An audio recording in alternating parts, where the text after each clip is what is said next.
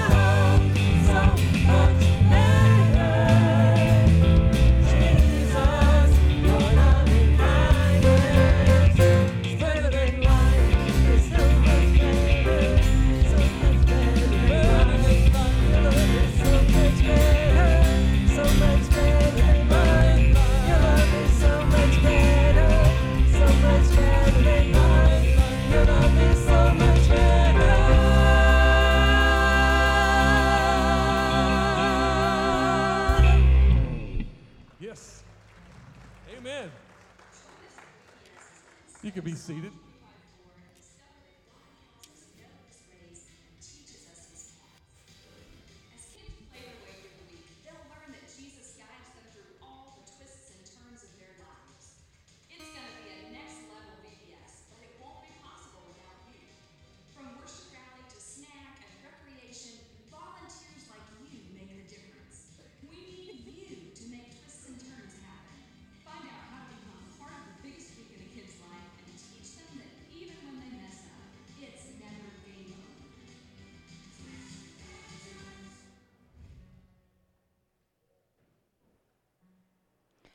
Good morning and welcome to First Baptist Church. In case you didn't figure out from the video, it is time to volunteer for Vacation Bible School.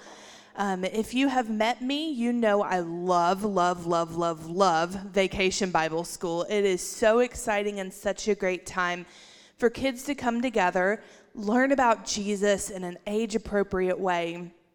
And we have so many kids that their stories of salvation begin at Vacation Bible School. And I'm sure if I were to ask for a raise of hands here, we would have several of you that you have part of your testimony as a VBS.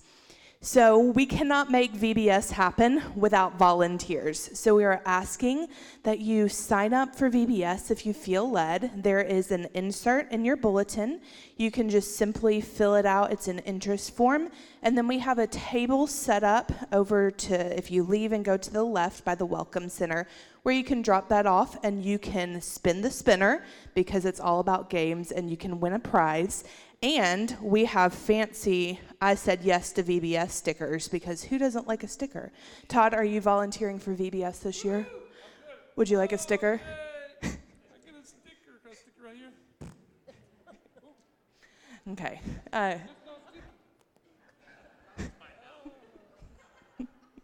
That's what I get for involving or asking him a question. Anyway, so if you're a guest with us here this morning, we are so glad that you have joined us. You can fill out one of the guest cards in the pew back in front of you, and we have a gift that we would like to give you that's at the Welcome Center, just that way as you leave, that we would love to talk to you and get to know you. We're going to pray together and then continue in worship this morning. Lord, thank you so much for this morning and being able to gather together, Father, and we pray for worship, that we hear what you have to tell us and that we hear through your word the things that we should know, Father. And I pray that we can impact our community and we can leave here refreshed and ready to serve you this week. It's in your name I pray. Amen. Let's stand together. Our God is lavish with his love. Some might say it's a reckless love.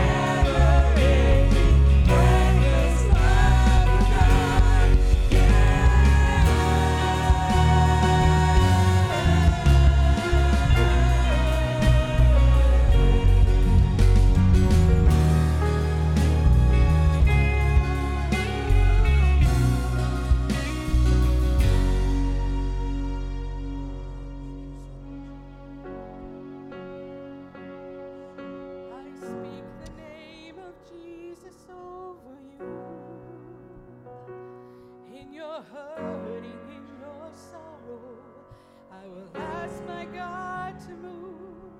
I speak the name 'cause it's all that I can do. In desperation, I'll seek heaven and I'll pray this for you. I pray for your healing. The circumstances would change. I pray that the fear inside would flee. In Jesus' name, I pray that a breakthrough would happen today. I pray miracles over you. In Jesus' name, in Jesus' name.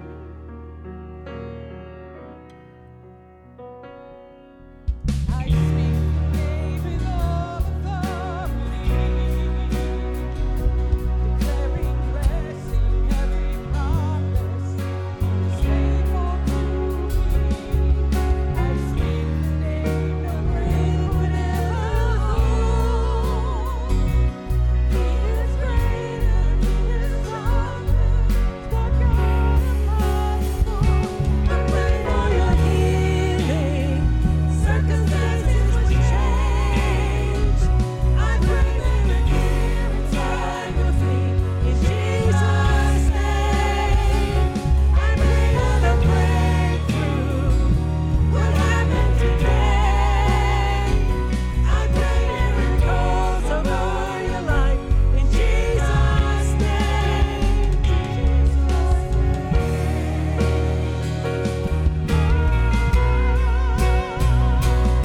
Come believe it, come receive it,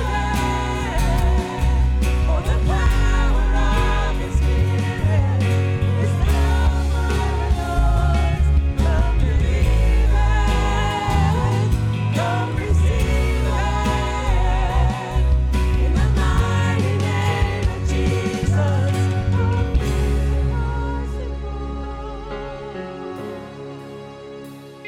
I pray for your healing. The circumstances would change. I pray that the fear inside would flee. In Jesus' name, I pray that a breakthrough would happen today. I pray miracles over your life. In Jesus' name, I pray for revival, restoration of faith. I pray that the dead will come to life. In Jesus' name. In Jesus' name.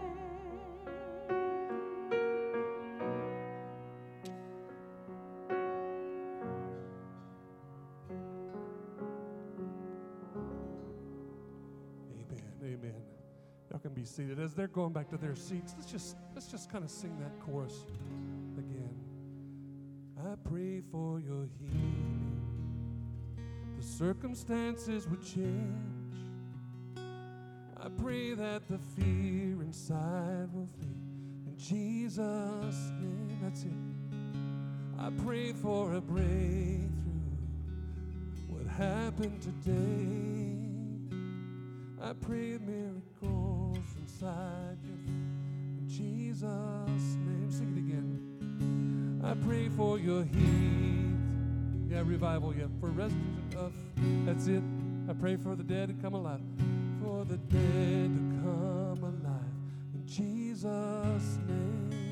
In Jesus' name. Amen, amen. Thank you, Todd. Thank you, musicians. Good morning to you. Joy to worship with you today. I want to invite you to a couple of things coming up in our church. Take another step to be involved. Wednesday night at 6:30, I began a 4-week class called Introductions.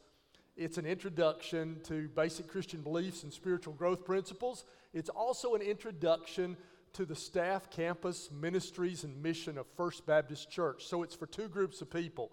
If you're a new member in our church, we ask you to go through this within a year after you join so you can make connections and learn about our church. It's also for people, if you're brand new here and you're just checking our church out, learning what it's about, we want to invite you to come.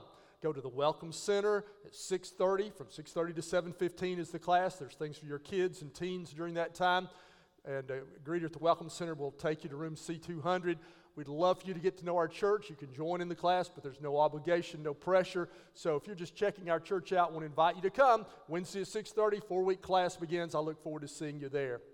I also want to invite you to consider being a part of a fellowship event next Sunday evening. We have a member meeting at 6 o'clock. We want to invite all members to come.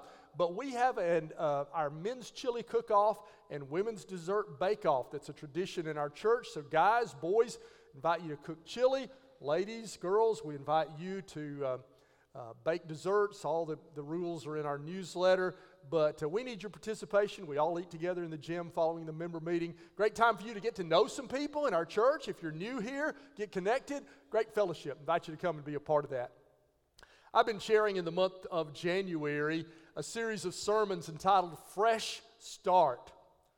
You can have a fresh start in the new year. You can have a fresh start in life through an encounter with Jesus. We believe that Jesus can make a difference in your life. So we've been looking at stories in the Bible of people who encountered Jesus and it made a great change in their life and had a fresh start. I'll just review them with you for a moment because I hope that you'll be able to identify with someone. The first week I shared with you the story in the Gospel of Luke about a woman who had a reputation for being sinful. She just had a reputation in her community.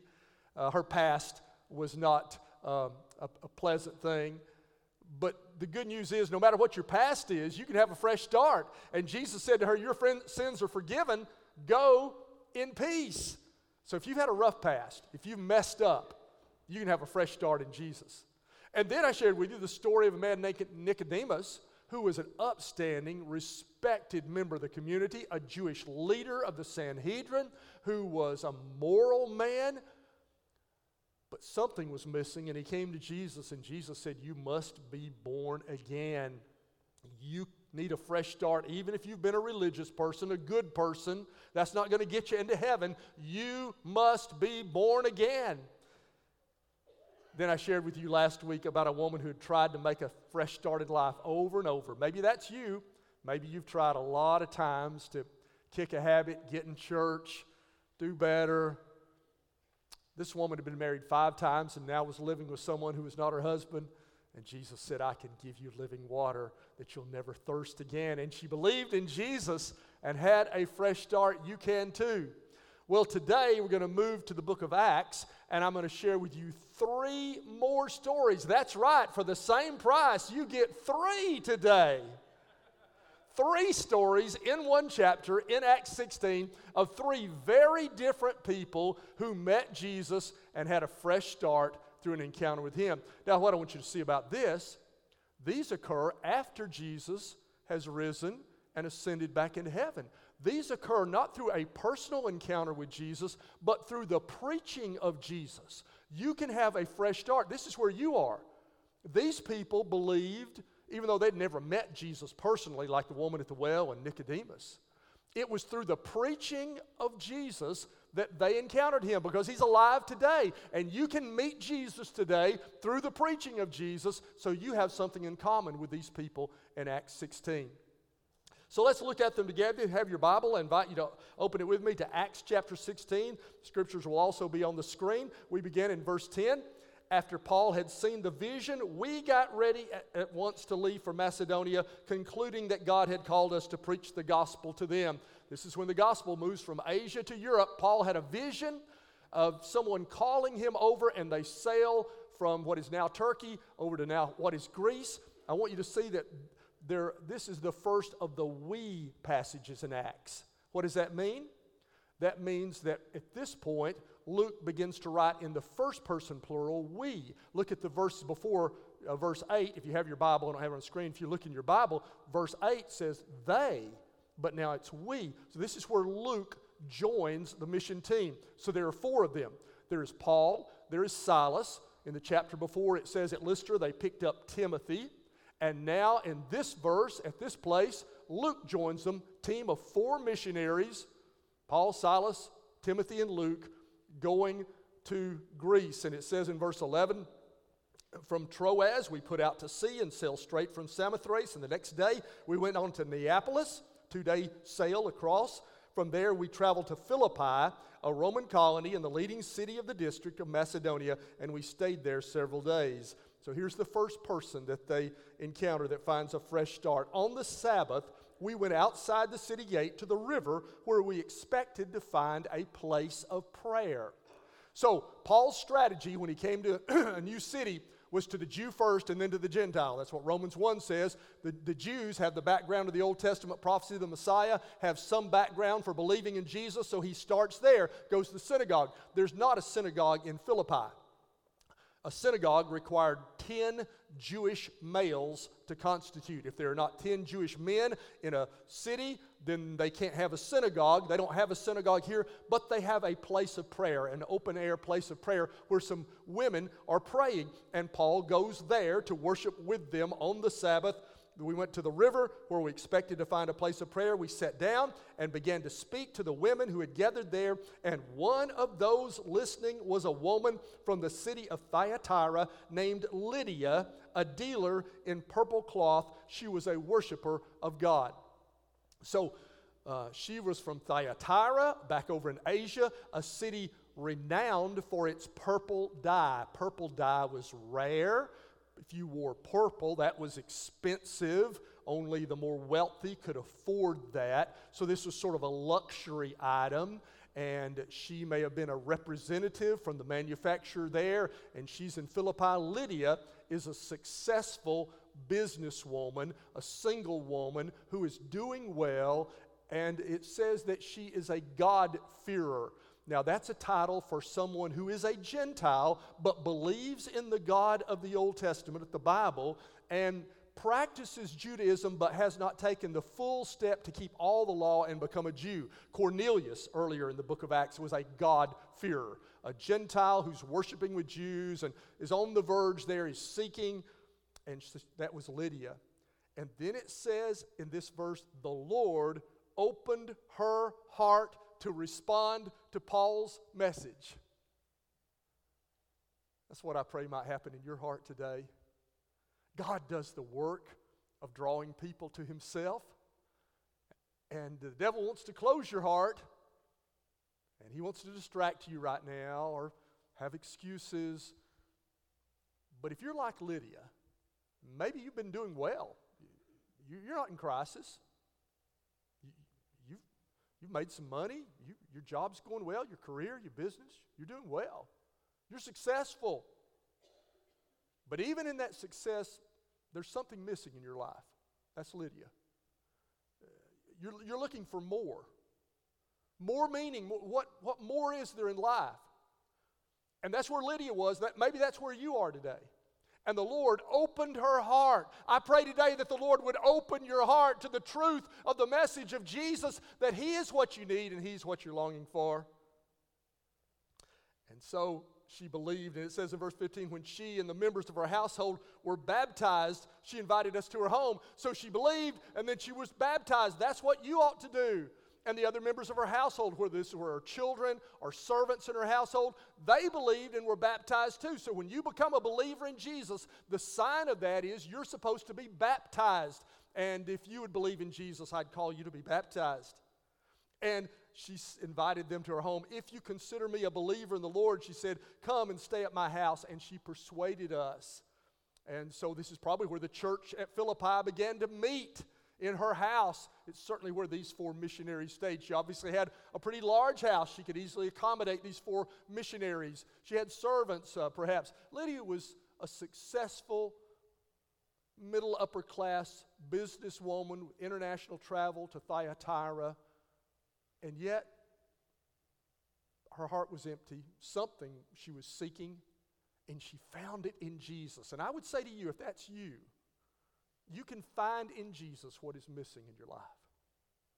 Well, the second person who found a fresh start at Philippi was very different from Lydia, on the opposite end of the social and economic scale. It says in the next verse, verse 16, once when we were going to the place of prayer, we were met by a female slave, or a slave girl, a young female slave, who had a spirit by which she predicted the future. The phrase, a spirit by which she predicted the future, is a translation of just two Greek words, pneuma, spirit, and python, like the snake. Here's the background on this python spirit that this woman had. The Greeks, in their culture, in their religion and mythology, believed that Delphi was the center of the earth. And they believed that there was a serpent, a snake, came out of the earth there, the python, and that the god Apollo killed this serpent, this snake, and he gained the power of divination, the power of seeing the future.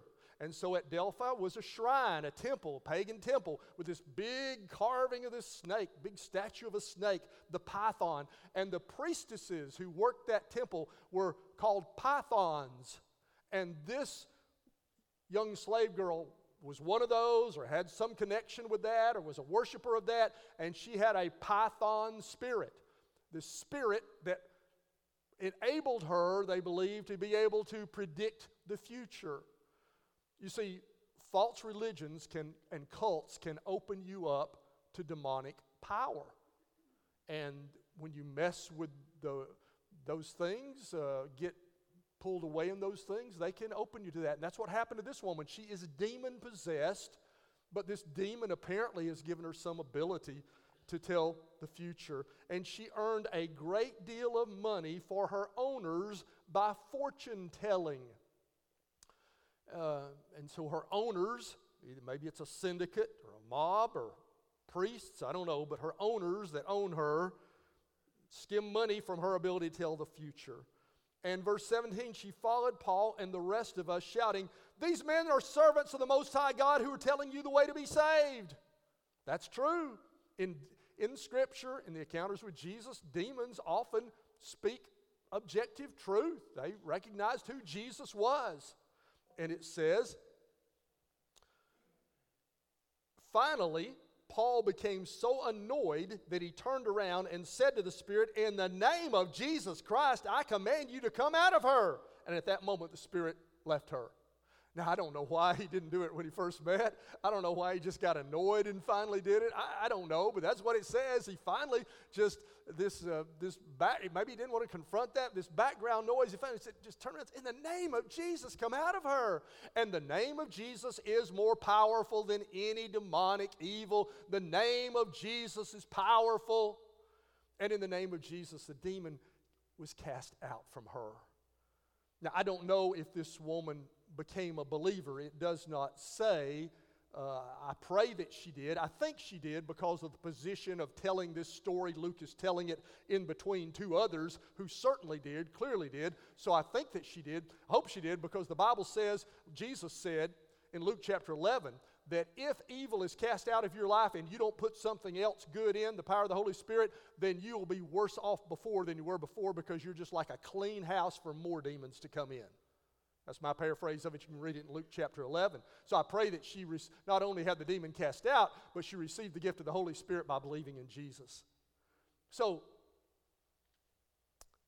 this young woman, she's at the bottom of the list. She's a slave. She has nothing of her own. She is captive. She is addicted. She is overpowered. She is owned. And maybe you're not a slave, but maybe you're in bondage. Maybe you're a mess. Maybe you're at the bottom of the barrel. Maybe you are not in control of your life and your emotions, and there's evil in your life. I want to share with you, no matter how low you are, you can have a fresh start in Jesus. The name of Jesus is more powerful. And this slave girl who was owned by humans and possessed by demons found a fresh start in Jesus. You can too. no matter how messed up you think you are. The reason we don't know for sure the rest of her story is because there was a big interruption right after this. We read it next in verse 16, or verse 19. When her owners realized that their hope of making money was gone, they seized Paul and Silas and dragged them into the marketplace to face the authorities. Now it's not the we, now it's the they. Why are Luke and Timothy not seized? They are Gentiles. This is an anti-Jewish move, as we're going to see in just a moment. Paul and Silas are Jews, and so Timothy and Luke do not suffer this same fate. So now it's in the third person. He says that they were dragged into the marketplace to face the authorities, and they brought them before the magistrates and said, "These men are Jews and are throwing our city into an uproar by advocating customs unlawful for us Romans to accept or practice." Well, really, they just lost their income stream, and they're mad about that. It all came down to money, but this is their excuse of what they're saying. The crowd joined in the attack against Paul and Silas, and the magistrates ordered them to be stripped and beaten with rods. So they stripped off their clothes, and on their back with sticks, with these rods, they beat them. And after they had been severely flogged, they were thrown into prison, and the jailer was commanded to guard them carefully. And when he received these orders, he put them in the inner cell and fastened their feet in the stocks. So their feet would be in those holes to hold them there, and so you can't move and get up and walk around or lie down. You're stuck there. Their backs are burning. They've been beaten. What would you do in that situation? Well, about midnight, Paul and Silas were praying and singing hymns to God, and the other prisoners were listening to them. That's just an amazing verse, isn't it? What would you have done in that situation? I just don't know if I would have been praising and praying. Do you? I think I might have been whining and complaining. Right? How do you respond to adversity? Wouldn't it have been easy for Paul and Silas to say, "God, we didn't have to come to Philippi. You sent us that vision and told us to come over here. We're doing your work. We're trusting in you, and this is what happens to us. Why, God, why would I have such trouble when I'm trying to serve you?" Maybe you've said something like that. And we tend to think that if we're going to follow Jesus, everything ought to be peachy keen and roses, and it's not like that. He didn't promise that. Because they're following Jesus, their life is worse right now. Sometimes your life will be a little bit worse when you follow Jesus. In the long run, it's going to be a whole lot better. But he said, if you follow me, you'll have families and treasure and persecution in this world. So, but Paul and Silas, what a model they are to us of how to respond to adversity, to see God's purpose. You know one reason they're praying and praising God?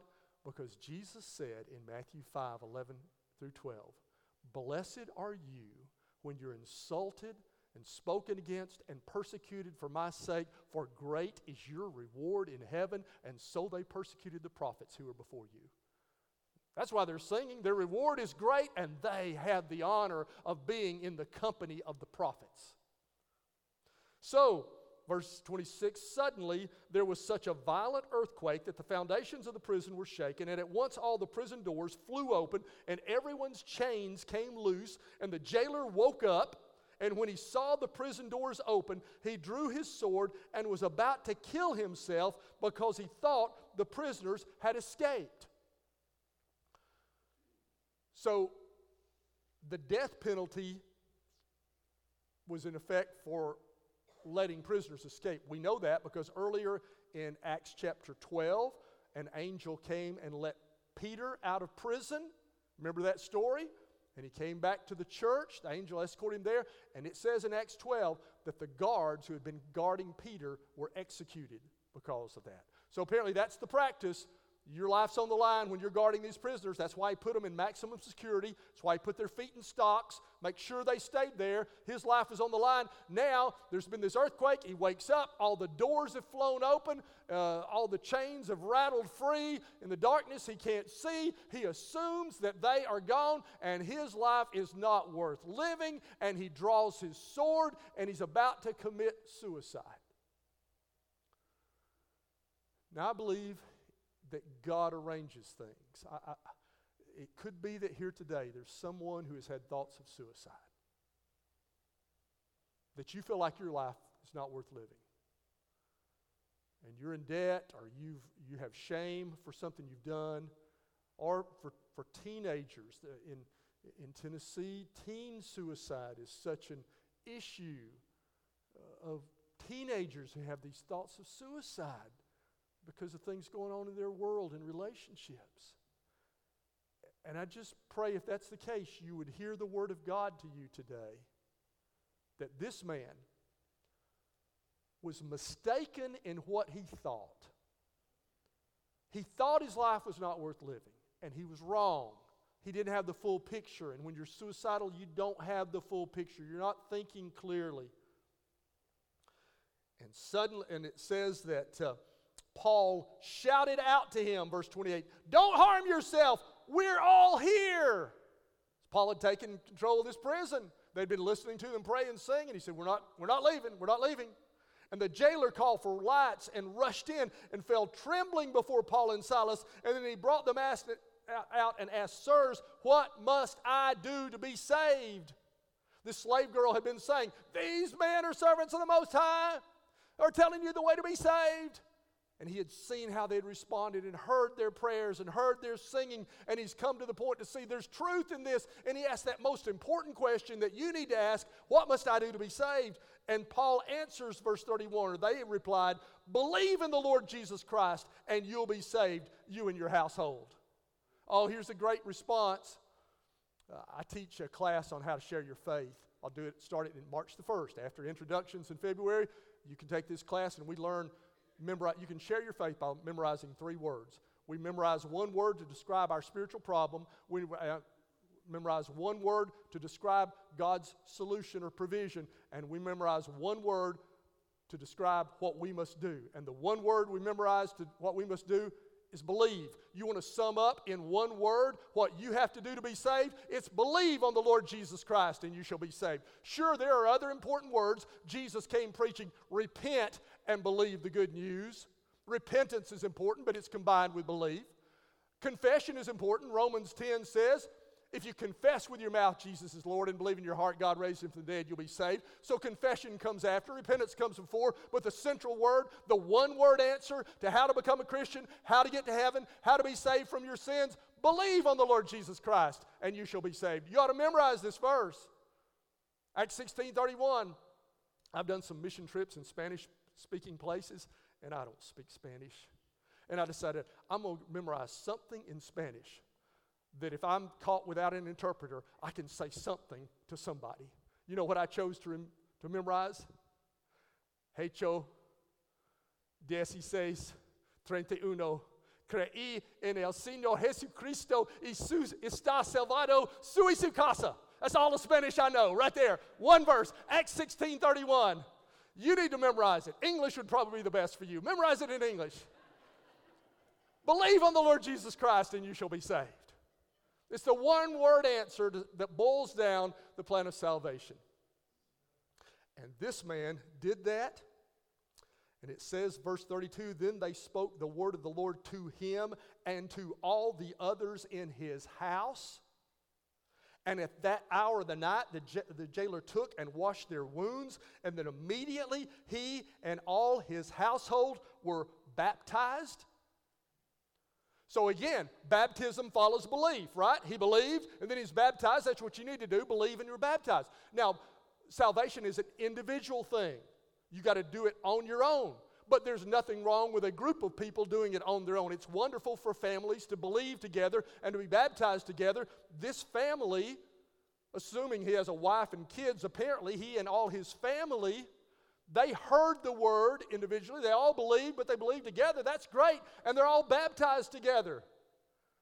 Well, it would be great today if a husband and a wife would come down holding hands and say, together we want to believe in Jesus and be baptized. It'd be great if a husband, wife, and kids would come and say, we want to believe in Jesus and be baptized.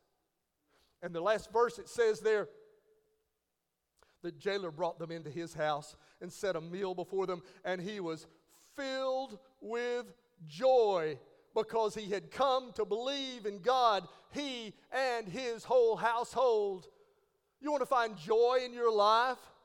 This man who just a few hours before had been suicidal comes to find joy in life by believing in Jesus. You can have a fresh start in life by believing in Jesus. So maybe you're like this jailer. He's sort of middle class. He's a family guy. Many jailers were ex-military, may have been a veteran, solid citizen. Life was going good, and then some crisis came, and he felt it was not worth living. But he found in that crisis what he needed in a relationship with Jesus. 3 very different people in the city of Philippi, all 3 found a fresh start through a relationship with Jesus Christ. They didn't meet him personally. They're just like you. They heard somebody preach about Jesus, and they were convinced of the truth of the message, and they came to believe in Jesus.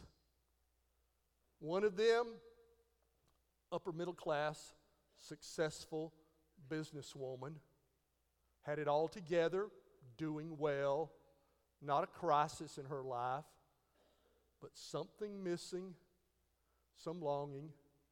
If Lydia lived in Manchester, she'd live in Willowbrook. She'd drive a Lexus or a Mercedes or some other car like that. She'd go to the airport in Nashville and fly on her business trips to represent her company. And yet, for all of her success, there was something missing in her life. If this slave girl lived in Manchester, she wouldn't drive anything. She'd be one of those people you see pushing a shopping cart or standing at Walmart. She'd be on meth, or she'd be a prostitute, or she'd live at the Trucker's Inn. She'd be at the bottom of the socioeconomic barrel that most people would totally give up on. No hope. She found a fresh start in Jesus. And in between, in the solid middle class, this jailer would live in any of a number of subdivisions in Manchester. He'd drive an F-150 pickup with a Semper Fi Marine sticker on the back window. He'd go to his kids' t-ball game, family man, solid citizen, just trying to support his family and make ends meet and enjoy life. Thought he was doing okay and had a crisis in his life when he realized he didn't. And he had to have something. He had to have something. Maybe you can identify with one of these people. Maybe your life is a wreck and you're a disaster. You're a mess. You're an addict. You can have a fresh start in Jesus. Maybe you are doing well. Life's going good. But there's something missing in your life. You are created for a relationship with God, and your sin stands between you and God, and Jesus died for you and rose again. And if you'll believe in him, you can find that missing piece to your life and be born again. Or maybe you're the average person going through life and it seems okay, but you are not equipped to deal with crisis. And maybe you've even been suicidal. And Jesus is the answer, no matter who you are. There's one God, one mediator between God and man, the man Christ Jesus, who gave his life as a ransom for all.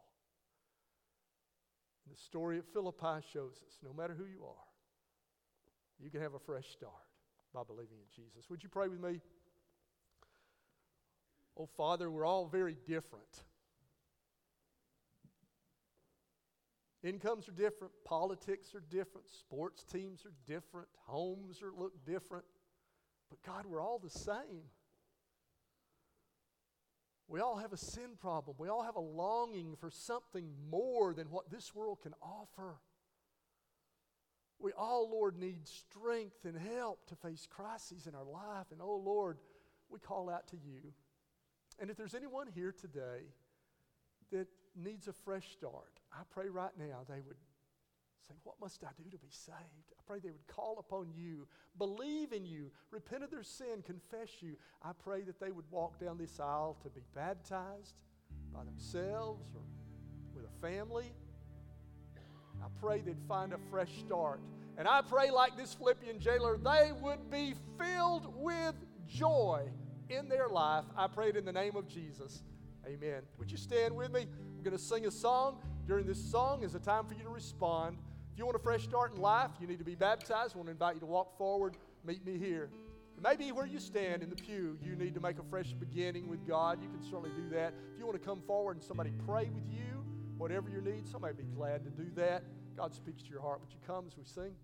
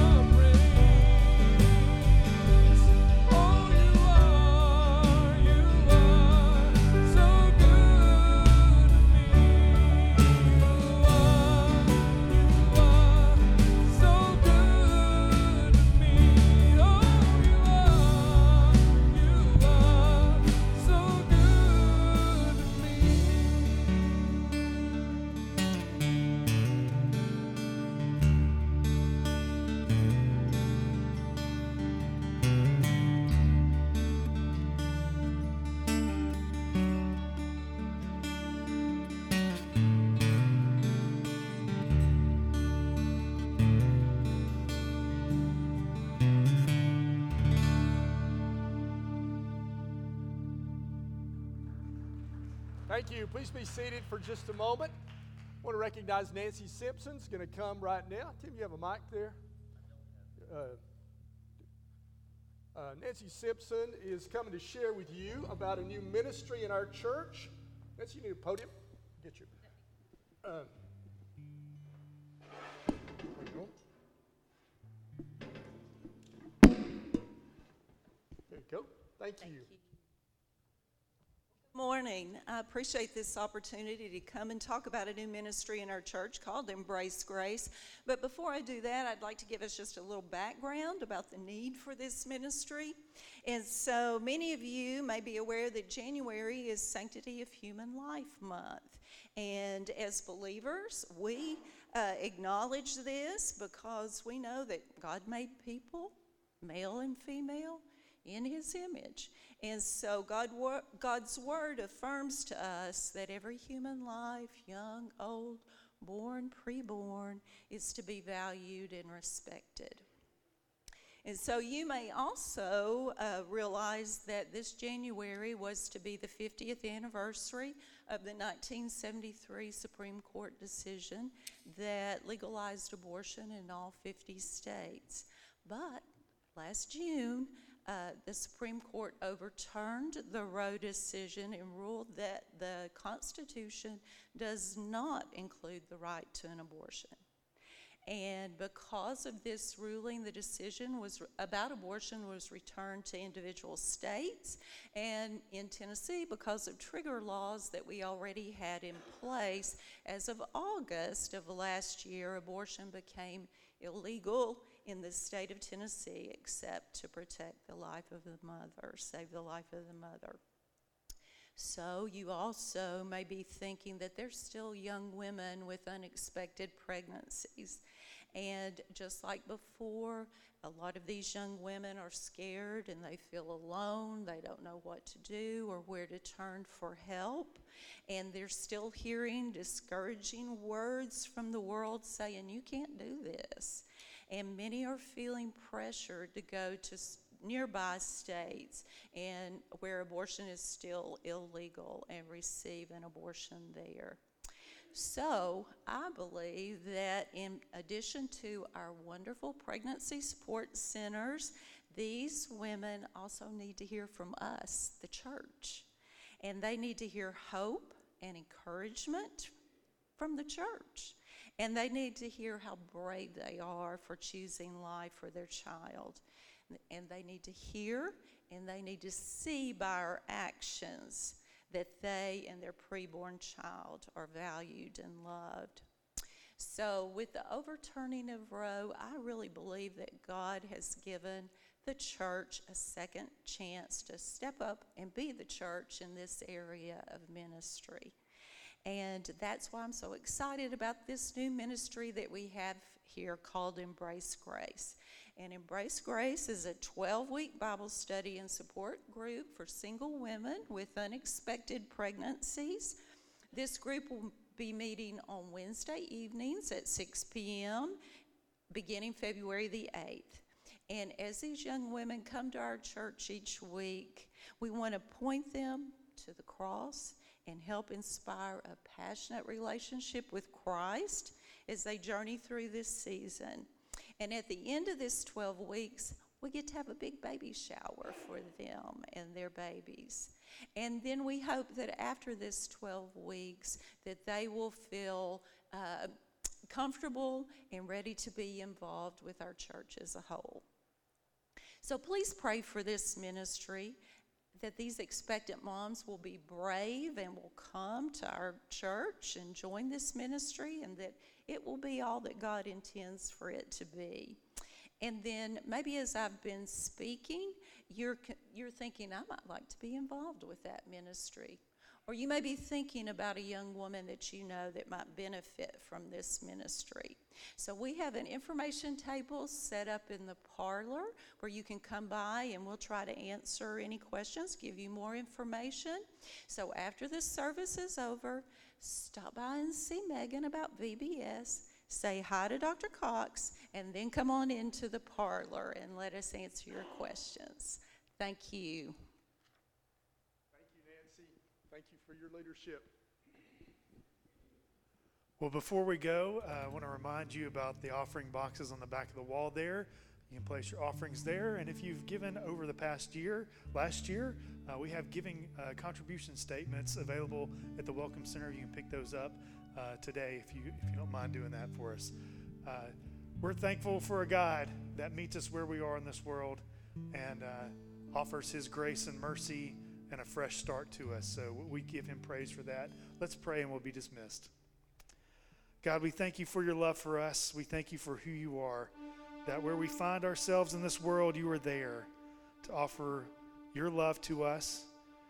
God, we just thank you for fresh starts and new opportunities. And we pray for this ministry that's starting in February, for the young women who need encouragement and support and an example of your love demonstrated to them. So help us, the church, be that for them and for all those that we encounter. Help us to love you and to love people around us. And it's in your name we pray. Amen. How perfect